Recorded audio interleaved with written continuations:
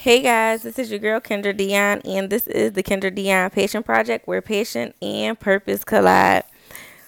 Woo, y'all! I don't know, child. This thing is just so heavy. Okay, so I was studying and preparing for today, and the spirit just moved in a mighty way. So I'm excited about today's word. I pray that it will fall on fresh ground, Lord. I pray that you guys will be ready to receive what it is that the Lord is pouring out on today. It is a heavy word, but it is a necessary word. It is an on time word. Like last week, I pray that you guys will get something to take notes with because God is truly speaking on today's podcast. So, over the last couple of weeks, we have been talking about submission and hearing the voice of God. And so, we're going to pick back up there, and then God is just going to flow. I'm going to flow with what God gave me. But so if you have been listening, then you understand we've been talking about the Israelites, and how God wanted to take them into a land, but they had not learned His voice, so they were not in a place to receive what He wanted to give them. And so today's podcast, we're going to start there. We're going to talk about how God instructed Moses to send the 12 spies, right? So they're supposed to be going into the promised land to confirm what God had said about the land, right? And then we know that 10 of those 12 spies, they come back and they don't agree with the report of the Lord. They don't agree that this is a land that God has promised them and that they can overtake and possess, right? But then we have two people out of those 12 spies who they agree with the word of the Lord. That is Caleb and Joshua. They say, you know what? No, if God says that we can overtake it and we can have this land, then let's go in and possess it, right? And so, those 12 spies, they're like, yeah, it is flowing with milk and honey. Look at these grapes we break. It has everything that the Lord has said. However, we can't possess that land. The people there are huge. We're like grasshoppers to them, meaning that we are just tiny little bugs on the ground. We won't be able to overtake those people who live there, right? And I talked about how, listening to the majority got the Israelites a death sentence because they were afraid to go and possess what God wanted to give them. And that's why it is important for us to learn the voice of God, because we also discussed last week how in Exodus, God was trying to teach the children of Israel His voice because he wanted them to know His voice so that when He would tell Moses different things, they knew that, yes, they could trust the word of the Lord that was coming from Moses. But because they had failed to take that opportunity to learn the voice of God, now here they are. God is trying to usher them into the promised land that He wants to give them, and they are not in a place to receive it. But one thing that was super important that I pulled out of that was that all 12 of those leaders of the 12 tribes of Israel who went as spies into the promised land, all of them were there when God was trying to speak to the children of Israel in Exodus 20, right? And I said in Exodus 20 that all the Israelites, God was speaking to them through lightning and thunder, right? His voice was coming through lightning and thunder to the children of Israel, like, and they had got scared and they asked Moses, they said, you just go and get the word of the Lord and then you come report it back to us, because they were afraid, right? And so it was amazing to me because it shows you that two people can be in the same setting, get the same word from God, and only one of those people get the message that God was trying to send, right? And so we have to be careful, because you might be in a group of friends and y'all getting the same word. Maybe y'all go to the same church and y'all getting the same word of God, but it's only taking root in you. For some reason, it's not taking root in them, right? And so then you begin to doubt yourself. Am I really hearing from God? Is this really what God wants me to do? Am I really supposed to be moving like this? Am I being too strict, right? And I know for me, I struggle with that sometimes, because I'm like, no, maybe I'm just doing too much, right? Maybe I'm just taking this Christian walk too seriously. But no, if you're hearing something from God, if God is saying something to you, and just because those around you are not hearing it or abiding by what they're hearing, because they are hearing the same message, but they're not applying it the same way to their life, that does not mean that you are not getting this message. And so what God said to me as I was studying this for today, He said that It's not that the children of Israel couldn't hear or understand what was being said, but that they were afraid of what God was saying. So when God was speaking through the lightning and thunder, it's not necessarily that they were afraid of the voice of God. They were afraid of what he was saying to them, right? Because at that time, like I said, he was dealing out the 10 commandments when he was speaking to them. And so after he gave the 10 commandments, then they said, we're afraid, we don't want to hear from him no more. You just go and tell us, right? But so what God said is sometimes we're afraid of what God is requiring of us. So what he is saying to us is going to require something of us. And because it's requiring something, we get scared and we want to mute his voice out. We don't want to hear what he is saying because it's going to require too much. It's going to cost too much for us. And so what we end up doing is we try to go somewhere else and get a watered down version of what God was trying to say to us because it will make us comfortable. But we are not meant to be comfortable. And when God is speaking, the gospel doesn't make us comfortable, right? And if you're getting a gospel that makes you comfortable and it doesn't require any change, you're not shifting, you're not growing. You've been in a certain ministry, and I'm not coming against different churches or ministries. But what I'm saying is if you're in a ministry where you're comfortable and you have not felt the need to pray, you have not felt the need to fast, you have not felt the need to get into your word to further study what it is that they're teaching you, that is a problem because the gospel is meant to cause us to grow. It is meant to push us into growth, and it is to show us how to be who God wants us to be. It's to teach us what he wants us to do, and it's to show us where he wants us to go. If the gospel is not changing who you are, teaching you what you should be doing, or showing you where you should be going, that is a problem because the gospel is not meant for us to stay the same. We should not be comfortable when we are receiving the word of God. There should be some type of change, guys. Okay, so we have to be careful of any ministry that isn't pushing us into growth, that is not growing us up.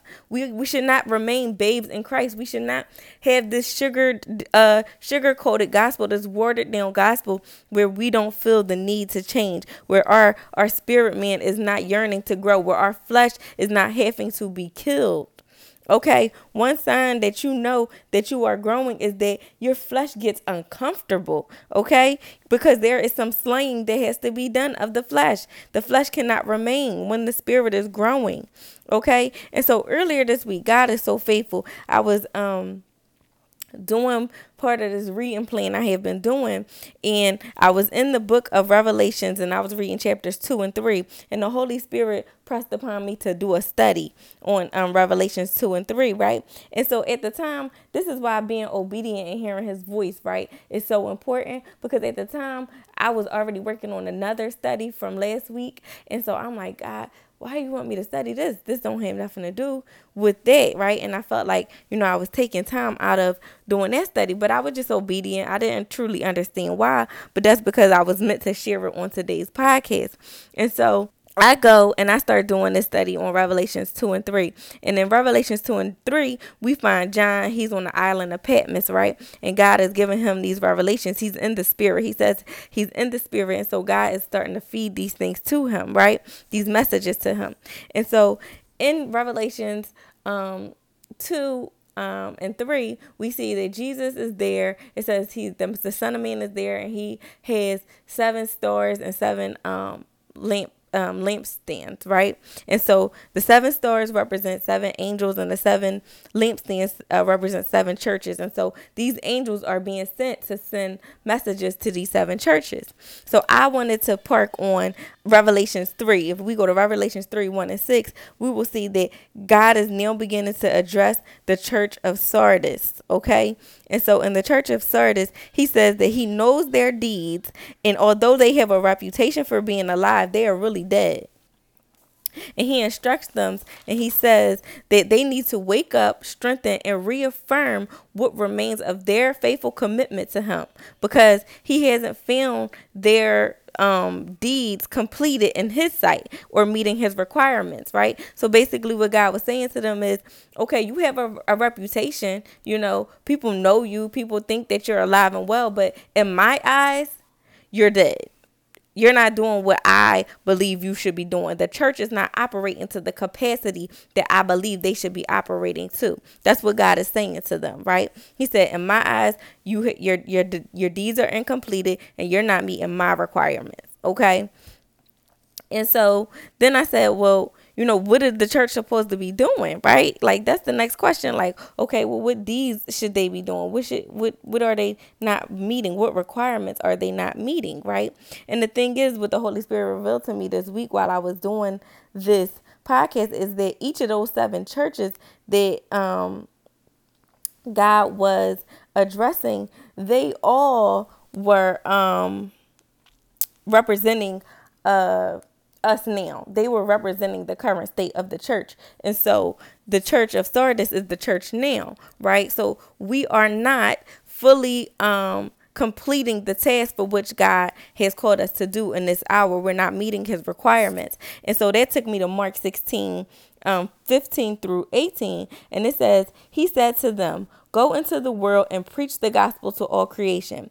He who has believed in me and has been baptized will be saved from the penalty of God's wrath and judgment. But he who has not believed will be condemned. These signs will accompany those who have believed. In my name, they will cast out demons. They will speak in new tongues. They will pick up serpents. And if they drink anything deadly, it will not hurt them. They will lay hands on the sick and they will get well. So when I read it, I said, so these are the things, these are the deeds, these are the requirements, the signs that should be following us. These are the signs of a healthy church. So the next question the Holy Spirit prompted me with was, why are people in these huge ministries, all these people going to church and nothing is changing in their lives? Like I said earlier, there should be something that is evident about your walk with God. Something should be showing that you have a relationship with God. And so we think we're alive. We think we're well because we get up and we go to church every Sunday, right? And I'm guilty of this too. So I'm not saying this in condemnation to anybody.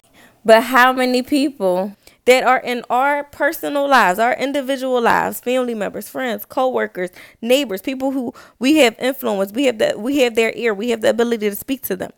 How many of them have had a positive change in their life because of their relationship with us?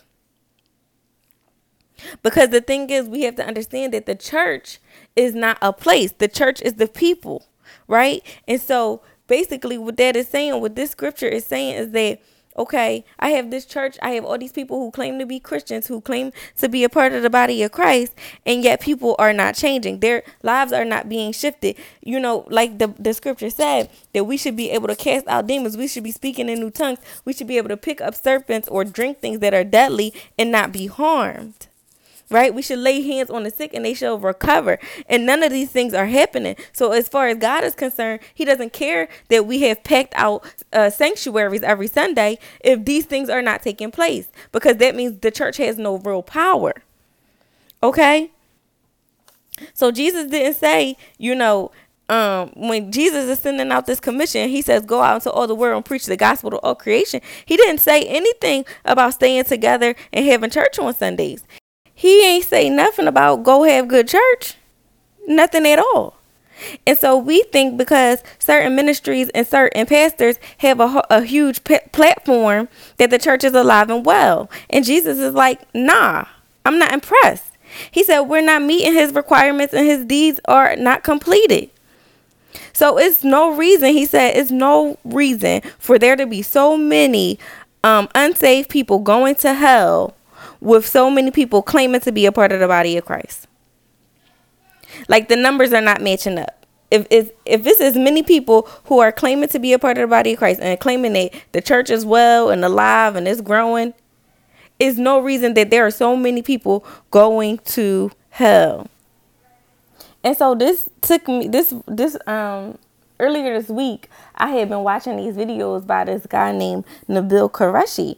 And I had heard about him like 2 years ago when he had passed away. He had passed away from cancer, but he was a Muslim who had converted to Christianity, right?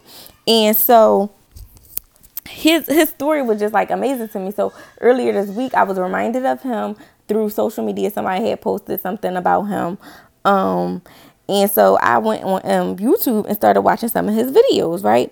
And so one thing that he said that really stuck out to me when I was watching the video was that he had encountered like many Christians when he was in college, right? He said, but it was this one girl who finally, had the courage to come up to him and ask him, like, did he know Jesus? And he said that not one of the other Christians that he had met prior to her had ever asked him, if he knew Jesus. And he said that, to him as a Muslim, he knew what Christians believe. Like, he knew that we believe that Jesus was the Son of God, and without the confession of our belief, without the confession of your belief, that you would go to hell, right? So he said he knew that all those Christians that he was encountering thought he was going to hell, right? Because he was Muslim and he wouldn't confess that Jesus was the Son of God, or Jesus was the Lord, or that God raised him from the dead, right? And so he said, as a Muslim, because the Christians wouldn't confront him or ask him or, even just try to witness to him, he said that he thought that, either they didn't fully believe that he would go to hell, or that they didn't care that he would go to hell, right? And I just thought that was so like crazy, because I'm just like, wow, how many people in our daily lives who know that we are Christians believe the same thing or think the same way? Like, she don't ever try to share Jesus with me, or she don't ever try to witness to me, so maybe she don't really believe it. Or, you know what I'm saying? Like, that maybe that could be speaking to their belief, their unbelief, thinking she don't really believe it, or she don't care that I go to hell. Woo! How many people are thinking that about us? That we don't care if they go to hell, or that we don't truly believe that Jesus is the Son of God, and that's why we are not sharing it. The other thing that he said, Nabil Qureshi, was that, when he went to, after she asked him, did he know about Jesus? He countered her about her beliefs. It's like, he wasn't about to just say, oh, yeah, I heard of him and convert. No. So he countered her about her beliefs, and he said that she was not in a place to defend her beliefs, right? And so that made me just think, like, how many people don't share, the gospel because they're not in a place to defend their beliefs. Like, they're not in a place to truly, like, defend what they believe. They don't have the tools to defend their faith, when the hard questions come. So if we go to a Muslim or a Buddhist or an atheist and they start to challenge us back, we don't have the tools necessary to defend our faith, right? And so as I'm thinking about all these things, the Holy Spirit said, that's not a good reason not to share the gospel. Like, that's not a good cop-out. If God says, yo, I gave you 250 souls that you came in contact with, and you ain't witness to not one of them, what are you going to say? What's going to be your defense? God, I didn't know what to say. I didn't know how to. That's not good. That's not going to be a good enough reason or excuse to go before God as to why you didn't win the souls that he had, given you influence over, the people who he had allowed you to be in their lives to witness to. Okay, and that takes me to 2 Timothy 2:15, where, and this is the Amplified version, says, study and do your best to present yourself to God approved, a workman tested by trial, who has no reason to be ashamed, accurately handling and skillfully teaching the word of truth, right? And so as believers, it is our job to study and to know the word of truth, or God, so accurately that it shows us approved to God, right? That we truly believe in him and what he's done, but also that we're in a place that we're in a place where we can share and defend the word to non-believers in a way that when we are done and we walk away, that they know the truth, right? So we need to be able to share the gospel and defend it in a way that when that person, goes before God, they will be without excuse. They won't be able to say, oh, yeah, Kendra was in my life, and she was a Christian, but she ain't never share your word with me. No, like, they won't be able to walk away and say that they did not know because I didn't share it with them. Okay. Also, the thing is, even when you go and you share the word, I think sometimes we get so caught up in the person being converted in that moment. And like I said, with him, his testimony wasn't that. It was years before he actually converted, right? But the Bible says one plants the seed, one waters, but God reaps the harvest. And so we don't have to carry or wear the responsibility of converting people into accepting the truth of God. But we should be in a place to share and defend it fully with the people that we encounter. So on Judgment Day, like I said, they are without excuse. Okay? And so that takes me back to Revelations 3:3. Okay, I didn't forget where I started, guys. And so after, God is telling them that, y'all think y'all alive, but y'all really dead. And it's time, he said, it's time to wake up and remember and take to heart the lessons that you received and heard. And he said to keep and obey them. Okay, so that was important because it's knowing something and doing something are two different things. And so he's saying it's not good enough just to remember what I said. He said, but you also have to keep it and obey it, right? He said it is important for us to put into practice the things that we have learned. Okay, so it's not good enough to just remember what he said. Some of us, we get saved, we know Jesus is Lord, and that's it, and we keep going on about life the same way. Nothing changes in us, right? But no, it's time for us to get to a place where we're keeping and obeying the word of God. Okay. And then the second half of that verse, he says that if we don't repent and wake up, that he is going to come like a thief in the night, right? So later, for all that, thinking that we have time to, get right for ourselves, or that we have time to witness to that family member or witness to that neighbor or witness to that coworker. Like, no, it's time for us to get busy and repent for our laziness, to repent for being so casual, and really go forth and start sharing the gospel with those we have influence over. Because there are people who are perishing. Every unsaved person that we know that we aren't ministering to, they are perishing. Okay, we looking at dead men walking because of our refusal to witness to them. So my question to you guys is, are you going to be the mouthpiece of God and share what the word of the Lord is, confirm what the word of the Lord is? Because at the end of the day, the thing is, there is still a promised land for the children of God. And that is the New Jerusalem. That's where all of the people who have survived the rapture, who have been found, worthy of the call, who have, walked upright and been found blameless in the sight of God, that's where we're going to go. We're going to go to the New Jerusalem. That's the promised land for the children of God who has believed on the Lord. So will you be ready, and will your loved ones be ready? Guys, I really encourage you guys to just ask the Lord, who is it that he wants you to witness to this week? Ask him to speak more clearly to you. Create a space and time to hear from him. Because it's work that needs to be done. And this is the hour to do it. I love you guys. I pray that this week blessed you. Talk to you next week.